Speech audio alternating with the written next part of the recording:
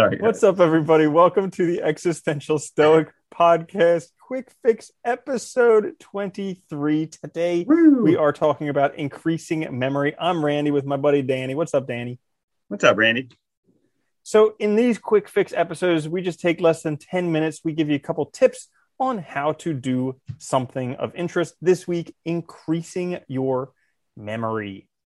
So, Ooh. since it's my episode to introduce, I will start with number one. I have empty your mind. And there's a couple of things that I would like to talk about with this. First one is meditation. Great practice to help empty your mind, except for when you're doing it to try and empty your mind, because then it doesn't work. But if you just notice, what's going on in your mind, that will help kind of let some things go. But a regular meditation practice does help increase memory because you have more available disk space, basically. And then the other thing with that is kind of getting rid of some of the stuff you don't need.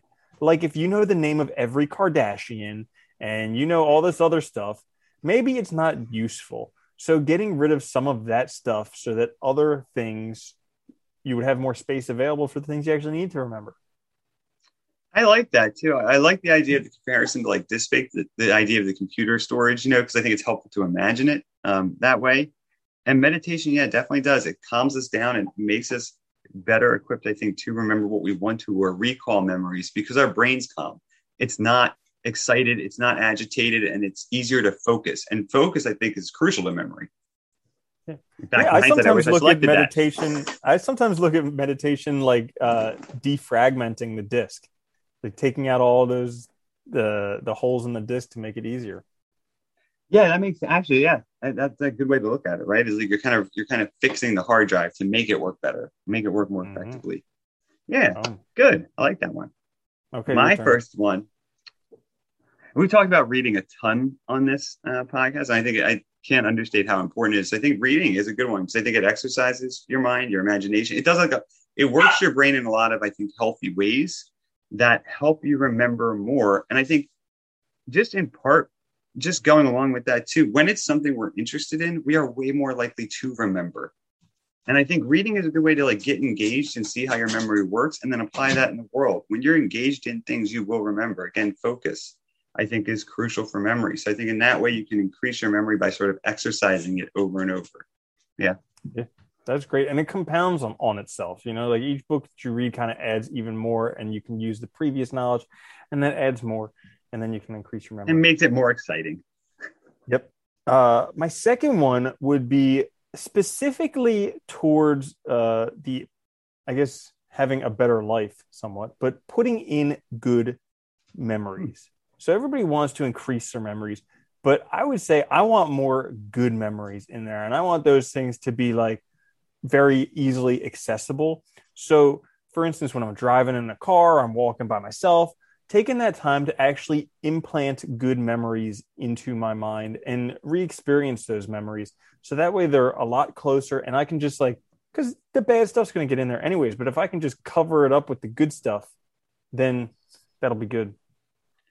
No, I think that makes sense. I like that idea too, because you're not just talking about maximizing arbitrarily memory, right? But you're trying to be more sort of intentional and thoughtful about the kind of memories you really want. What kind of life do you really want, and making that work for you? I think it's a great idea. It makes sense.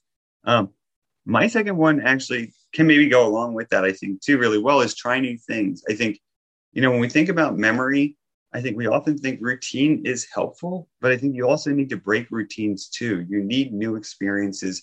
You need to give yourself essentially new sense data to work with, new ideas to work with, ways to look at things, changing perspective. And all of that requires that you do new experiences and try new things out. And I think that's a great way to help your memory and help sort of also look at your old memories or old things differently, sort of give yourself a new lens on it. That's a great point, because when you were talking about that, I always think back to places where I've traveled to. Whenever the places that always seem like very different, I have a very vivid memory of them. And that's a good point, right? Yeah. You could say my memory was increased because I went there. Yeah, there you go. Yeah. So my last one would be empty your mind. Oh no, would be repetition. Okay. Nice. And that is Danny's joke. I stole it. But basically, repetition, it helps. So, like, I was just studying for a test and I had to remember a whole bunch of just like numbers and stuff, like port numbers and different things like that.